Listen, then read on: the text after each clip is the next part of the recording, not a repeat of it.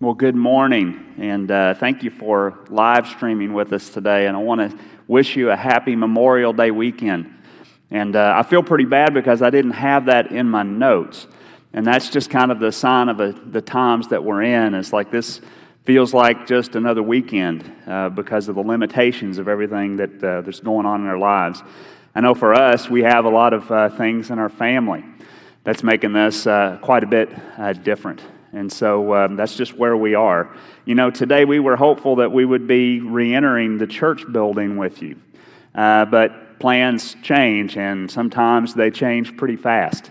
And so I wanted to let you know that I speak with Randy on the phone daily. I communicated with him this morning, and I want to tell you that he is fine. And his symptoms have always been pretty minor, and he's not really experiencing a whole lot of that now. It's gotten better. And so he just wanted to tell you that he's okay, and he appreciates the prayers and the comments that everybody's made so far. And so his quarantine ends pretty soon, but we've decided that we're going to hold off on re-entering the church at least for a couple of weeks, and we're going to keep you posted as best we can. We're going to communicate about what's happening and what our plans are going to be.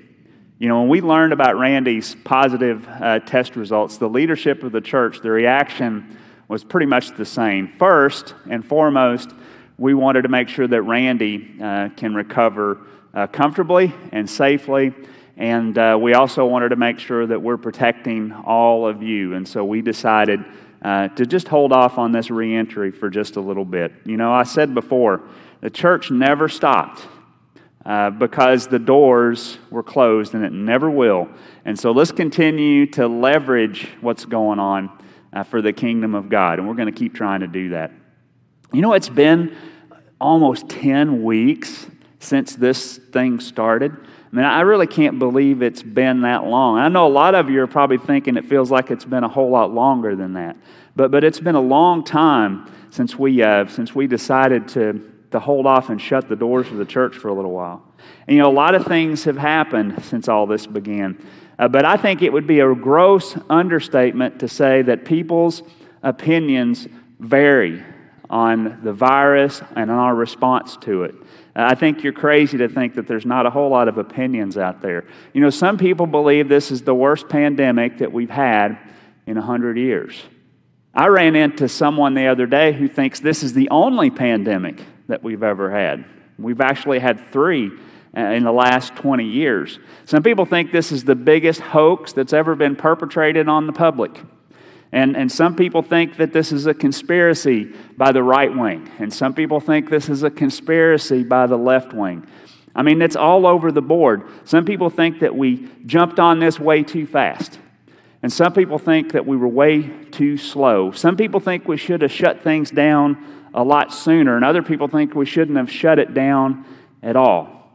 And now we're starting to argue that it's too soon to reopen, and we're arguing that, well, we've got to get started right away.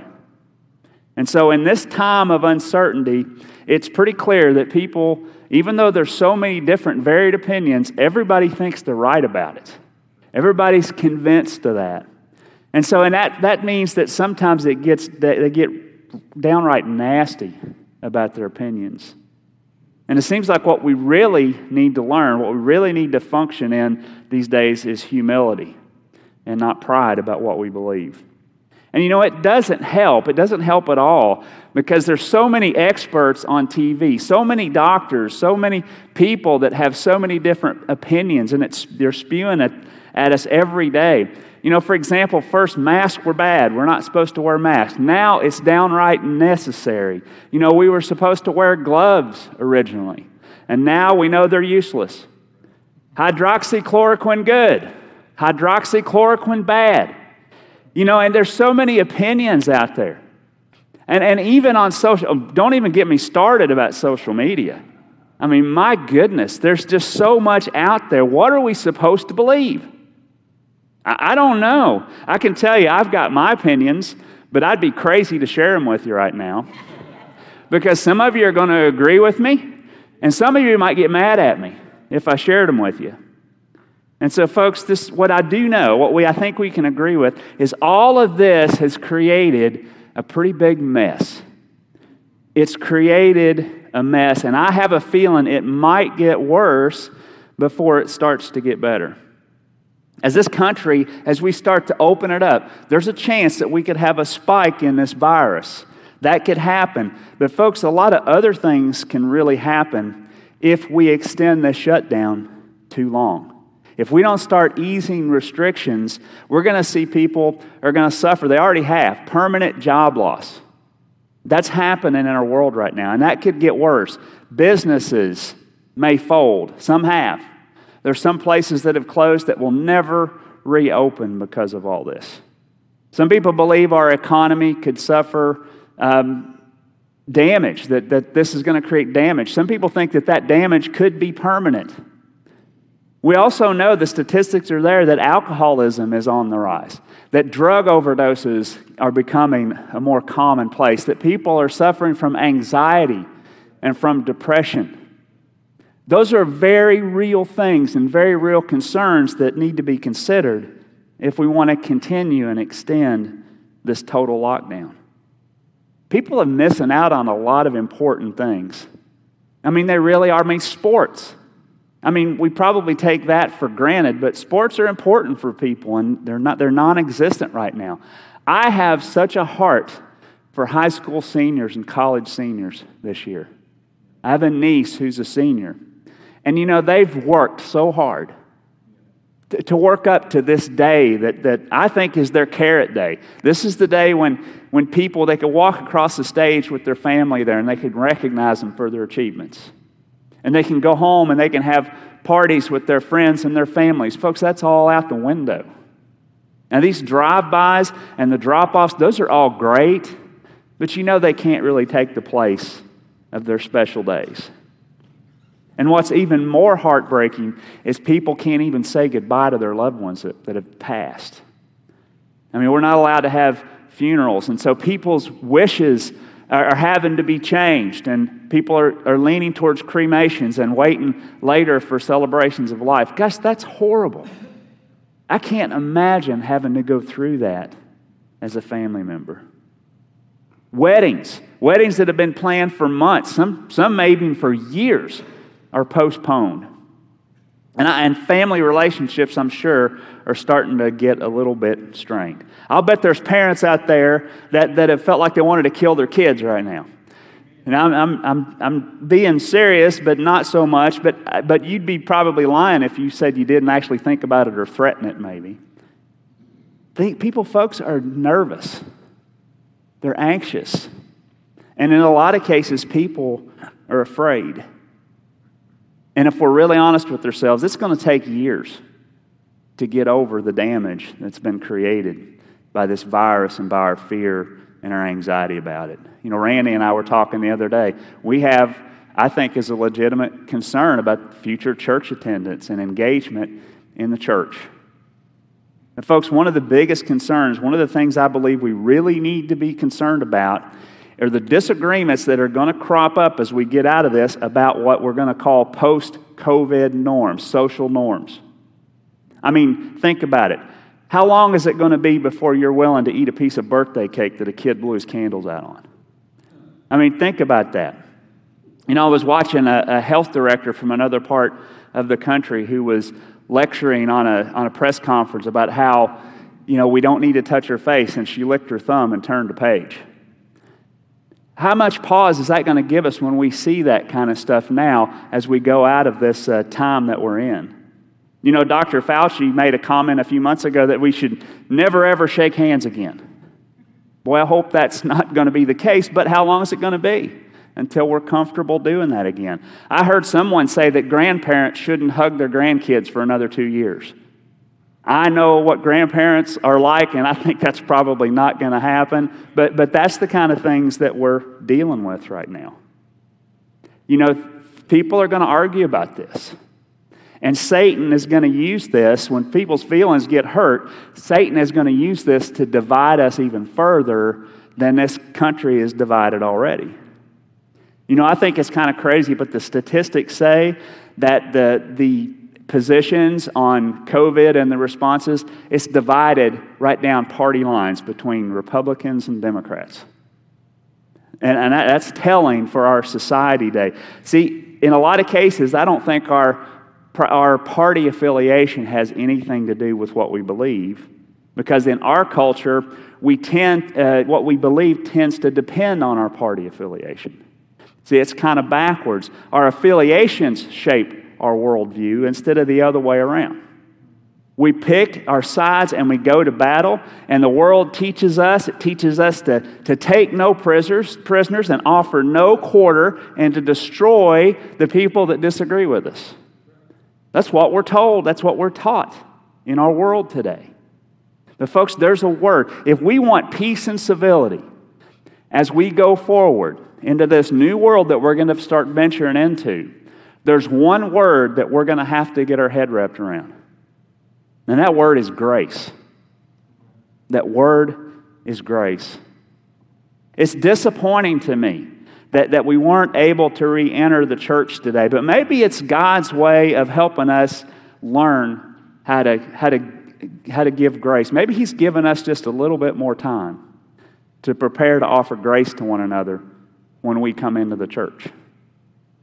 I live streamed a walkthrough last Thursday before we learned about Randy's diagnosis. And if you watched that, you would have seen that this place is going to look a little different when you get here. There are going to be things that we're doing that I know are going to be inconvenient. There's going to be things that you're going to think are unnecessary. You know, we want to try and follow these guidelines as best we can, not because we just agree with everybody, but because your safety and your comfort is our first concern. But if Satan has his way, when we come together, people are going to be throwing stones at each other from all sides. That's a possibility. And so some people are going to call cautious people lemmings and sheep, and some people are going to call confident people, they're going to call them reckless and careless and uncaring. This is a difficult time for sure, but maybe we can leverage our experiences here to counter the culture in our world that's divided us long before we knew the word COVID existed. Maybe we can do that. We can learn to offer grace to one another. Not just in this moment, but from now on. We can make that a part of our normal lives. And so there's a couple of things that we need to acknowledge as we prepare for this post-COVID world that we're going to enter into. Folks, we are going to be different. We're going to think differently about things. You know, a good example of that is the staff of your church. You know, we think differently. You're really naive if you think that all of the staff, that we're just in lockstep with each other and we agree 100% of the time, just because we're ministers. I'm sure you're tempted to think that way, but you're wrong. We don't think that way. We have different thoughts. We have different actions that follow. We come from pretty diverse backgrounds. Randy says that we have rule followers and we have rule flaunters, and that we have people that are obsessive, and then we have people that are a little indifferent. Now, most of you that know all of us, I'll let you figure out who's which. But that's the makeup of our staff, and I'm sure that's true of any staff. We approach things differently from one degree or another, but in the end, I thoroughly believe that we value each other's opinions. We navigate through our differences as best as we can. You know, I love the people that I work with. I love our staff. We've learned to develop a sensitivity towards one another. And we've developed an understanding. And maybe it's not that way all the time. Maybe we argue, sometimes we even bicker, but we find graceful ways of working together for the benefit of the church. We're different, and we have to acknowledge that. You know, there's a few profiles that we can look at that can identify where we are in this COVID thing. The first one is this: there's the cautious. Now, the cautious person wants to follow the CDC and the governor's guidelines to the T. And if that's you, if you're the cautious person, you probably never miss Andy talking at 5. You probably listen to him with bated breath. You know, you're going to be very conservative about your reentry into the church world, and you probably have good reasons for that. Maybe you're in the demographic where you're most vulnerable to this virus. Maybe there's underlying conditions, or it's your age. Or maybe you're just spooked and you're just nervous about all of this. And you might delay coming back to the church when we finally get started. But you know what? That's okay. We understand, and we're not going to judge you based on that. So that's the cautious. Then there's the confident. Now, if you're confident, you may refuse to wear a mask. Maybe you haven't gone out of your way to limit time with people. Maybe that's you. You obey the law, but you're not really going out of your way with precautions. And you might even think that this whole thing is just overblown. And you know what? That's okay too. We understand. We understand. And then maybe you're a little bit of both. Maybe you're cautious-dent. Now, I know that's not a word. We made that up. But maybe you're a little bit of the both. Maybe you find yourself worried about a little bit of everything. You're worried about the virus, but you're also worried about the repercussions of keeping the country shut down for too long. You're fearful of contracting COVID, but you're wondering, when can we get back to work? What am I going to do with my kids when there's no school? Or maybe you're a little bit concerned to the extent that our freedoms have been kind of taken away, about what kind of precedent that sets. And I'm going to be perfectly candid with you, that's me. I fall in that category. I'm a little worried about all of this. But that's okay. We understand that. Before I said it's that we're going to be different. Well, the second thing we need to acknowledge is that it's okay to be different. We're all going to be that way. We're going to have a temptation to criticize other people that aren't like us, that don't have the same opinions that we do. We're going to criticize people for being too confident, for kind of setting aside wisdom in deference to carelessness. People are going to be criticized because of that. They're going to be criticized for being too cautious. That's going to happen. And things are going to get nasty. Things have the potential to do that. There's fights going on all around us in our country right now over this. One extreme example is a Pentecostal church in Mississippi. Not long ago, they were having a drive-in service and the weather got bad, and they invited their people to come into the building. I think 20 or 40, I don't know for sure, went into the building. And this caught the ire of the local officials. And I think they actually cited the church. I'm not sure if they cited the individuals. And then the church, in response, they sued the government because they felt they were limiting their religious freedom. Now, whatever you believe on that is not important, but what is important is that last week that church burned to the ground. There was an explosion. It was arson. And someone spray painted on the parking lot something that said something like this: "I guess you'll stay home now, you hypocrites." And you know what? I know that person's probably not watching, but I want to say this anyway. If you're going to call somebody a hypocrite, at least spell it right. It doesn't give you a whole lot of credibility.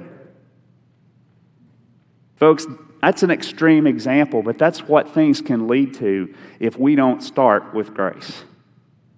It's what they can lead to. That's why we need to learn not just to tolerate each other, but to embrace our differences.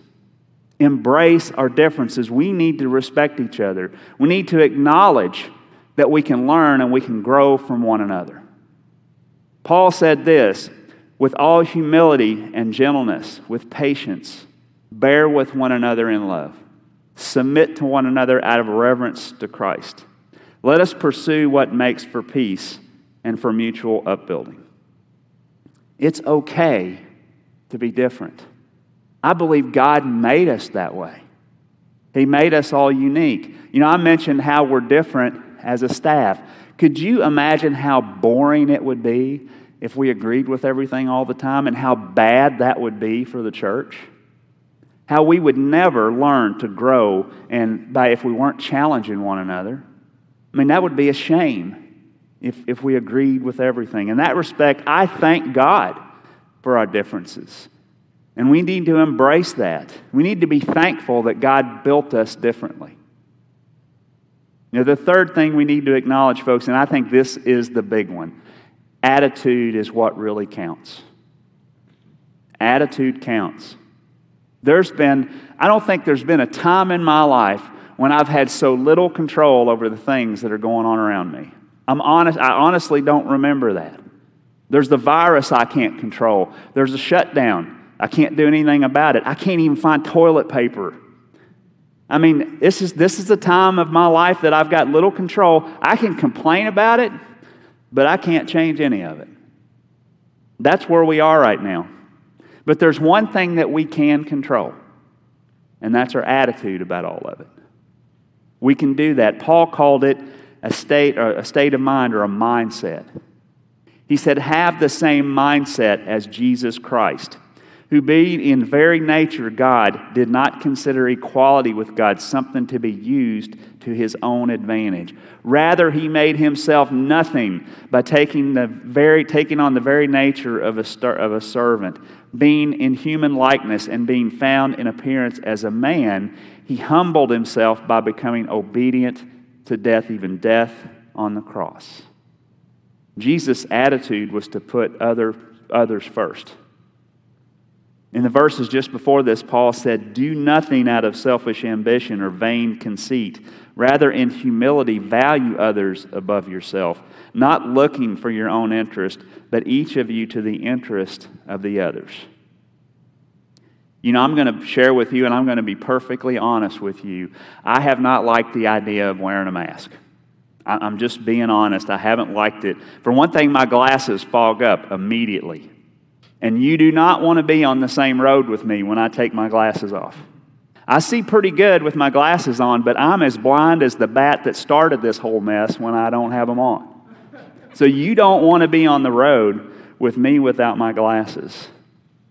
You know, I've also been a little conflicted about all the information that's been going on about masks, about how initially I said they were useless, now they're important.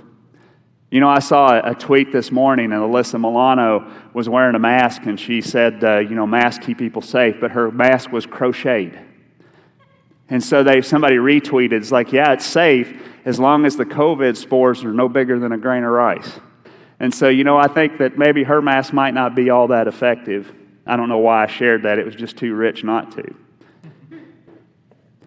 My personal belief that people should be wearing a mask, my personal belief was a lot different before all this happened. And my perspective changed a little bit.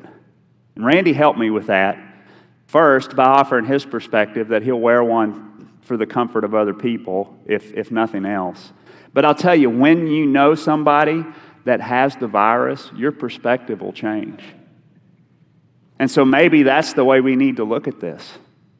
We need to look at it as if our best friends have this virus.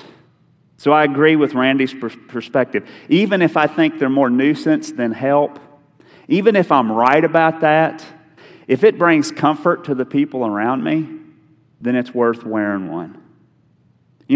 I hate being told to wear a mask. I honestly think if the governor had come out and encouraged us to do it as the right thing instead of coming out and just saying it's a mandate, I think more people would be wearing them. I honestly believe that. But you know what? If you're not wearing one because you don't want to be told to wear one, then just change your attitude about it. Wear one because you want to. So I'm going to wear those masks for the people around me. Honestly, when it comes down to it, I think it's a simple and a pretty painless way to show grace to my brothers and my sisters. There's some attitudes I think that we can adopt that are going to help us navigate these differing opinions about what's coming up, about reopening the society and re-entering the church. The first one is this: optimistic and confident people are a blessing in my life. If that's the way we think, things are going to be a whole lot better. That person who's overly optimistic is not going to be a nuisance to you. I have a friend. His name is Sean, and he doesn't even live in this state. He lives in Kansas. I met him through some conferences and stuff that I went through. And, he was the type of personality, and you probably have people, depending on what your personalities are, you have people that when you first meet them, you think, this person is annoying. And when I first met Sean, that's kind of what I thought. But then when I got to know him, what I learned is Sean is one of the most optimistic and confident people that I know. And he is a true blessing in my life. We're actually doing some ministry together. He's invited me into that. We need people like that in our lives. We need good friends who are encouragers and who are good life coaches, people that are confident and are a blessing in our life. Here's the next attitude. Excuse me. Cautious people are a blessing in my life. They keep us sensitive to the needs of others around us. They really do. Randy is just such a person. You know, I can go to Randy fired up about somebody or some issue, and he always does the same thing. He points me towards grace. Regardless of whether he agrees with me or not, he points me towards grace. I need someone like that in my life. The next attitude is this: different gifts and approaches make us more effective. And I hope I never get to the point where I feel like I've learned enough, that I've got nothing else to learn. You know, I told you before, as a staff, sometimes we frustrate each other, but our diversity, especially under Randy's leadership, most always brings out the best result. The fourth attitude: people matter more than my opinion. Remember that. There's no bigger truth. It's our opinions that polarize us. It's our thought process that does that. We tend to criticize people pretty harshly that are on the other side of our belief system and ideas. But people are more important than their politics and their opinions. I've come to believe that. You don't have to agree with people to extend them grace. You don't have to do that. Christians have always disagreed with things, and they've always had to make concessions for one another. It goes all the way back to the first church. Paul said, "Accept the ones whose faith is weak without quarreling over disputable matters." One person's faith allows them to eat anything, but another whose faith is weak eats only vegetables. The one who eats everything must not treat with contempt the one who does not. And the one who does not eat everything must not judge the one who does, for God accepted them. Who are you to judge someone's servant? It's easy for us to accuse one another that we disagree with of spiritual weakness. Happens quite a lot. The Bible said that we should respect the weaker brother and do nothing to discourage them. The cultural discourse among Christians now is to accuse the ones that disagree with us of being less of Christians. And that's just not the case. We need to avoid that. We need to show grace, even when the issue's not even one of opinion. We have a biblical mandate. We still need to show grace and civility where we disagree. Jesus said, "You have heard that it said, 'Love your neighbor and hate your enemy.' But I tell you, love your enemies and pray for those who persecute you, so that you may be sons of your Father in heaven. For he causes his sun to rise on the evil and the good, and he sends rain on the righteous and the unrighteous. For if you love those who you love, what reward will you have? Don't even the tax collectors do the same? And if you greet only your brother, what are you doing out of the ordinary? Don't even the Gentiles do the same? Be perfect, therefore, as your heavenly Father is perfect." The perfection of God that Jesus is talking about is the love of your enemy. To be perfect is to love your enemies. I know that's hard. I know that sounds almost impossible, but don't take my word for it. Listen to what Jesus said. I used to really concern myself about winning political debates in our community. That used to be important. I used to probably call that my calling. Whether I was right or wrong or won or lost, it doesn't matter. See, I believed in the past that the world would be in danger if my political theology wasn't forwarded, if my candidate lost. I thought the world would be in danger. There's times in the past when I stood at podiums in the public and I denounced ideas. And when I did that, God taught me a lesson, a valuable one. When I did that, I was preoccupying myself with what I wanted and not God's will. I was promoting Tony, not God. I need to be more focused on loving my neighbor than defeating them. My neighbor isn't defined as the people that agree with my point of view. Our neighbors are everyone. And some of these people deny the plain truth of God. That doesn't make them your foe.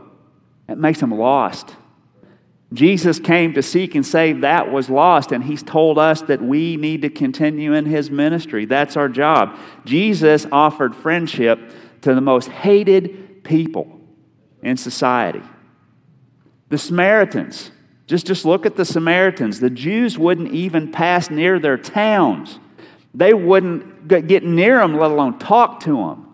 But Jesus befriended the Samaritans.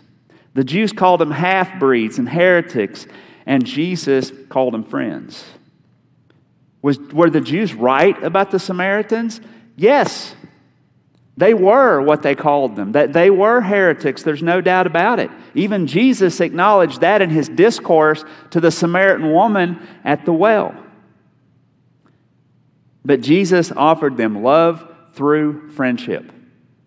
Jesus didn't hate them. Then there's the tax collectors. Zacchaeus, the chief of all scumbags. I mean, he was the worst of the bunch. People hated this guy. They hated him. Were they right about Zacchaeus and the things that he did? Absolutely. He took advantage of God's people. He ripped them off. He made poor people even more poor. But Jesus sat at His table in friendship. Jesus never condoned the actions of these folks. In fact, He never shied away from confronting them. Read it for yourself. He always did. But He did something that these people never expected. He befriended them. And it changed the way they looked at the world. See, they believed that because of His friendship, they believed in Him because of that. That's the reason they came to Christ. See, we can't withhold friendship from people that don't agree with us. That's not God's plan. If we stand a chance of them accepting God's promise, we need to build a relationship of love and integrity with them. I think it'd be really hard for people to accept a gospel of love and compassion if we don't offer love and compassion for them. I think it'd be really hard for them to buy it. There's one vital thing, folks, that we have to do related to all of this. We have to choose love. We've got to choose love. I hope when this crisis is all over, there's going to be a real evaluation of what's gone on. And I'm sure they're going to find out that a lot of these things were the right thing to do. I'm positive they're going to find out a lot of things that were wrong. And I hope that we can learn from that. Studies are going to be done. Books are going to be written about it. But for now, we need to give people the benefit of the doubt. We need to believe the best in people and not assume the worst when we're dealing with these differences that we have. Paul said, if I have the gift of prophecy and can fathom all mysteries and all knowledge, and if I have faith that can move mountains, but I don't have love, I'm nothing. And he followed up with this and he said, and now these three remain, faith, hope, and love. But the greatest of these is love. Love is the greatest expression of our faith. It's the most important thing that we can do. Jesus said that the world's going to recognize us as His disciples by the love that we show one another. He said our love for people should be equal to the love that we have for God. It's that simple. It's the greatest thing we can do. When the lost around us experience our love, just like in the first church, it's going to rock the world because it's going to be so countercultural. Maybe this time is going to give us the best opportunity to show the world the love of Jesus, this world that's so polarized. Maybe this is the best opportunity for us to do that. Maybe the need for Him is going to be felt more than it's ever been felt through all of this chaos. And let's choose to approach each other with love as we walk towards re-entering the church building. Let's never forget that. Not long from now, all this is going to be a thing of the past. But the love that we build right now is going to last forever, long after this word COVID fades from our language and from our lips.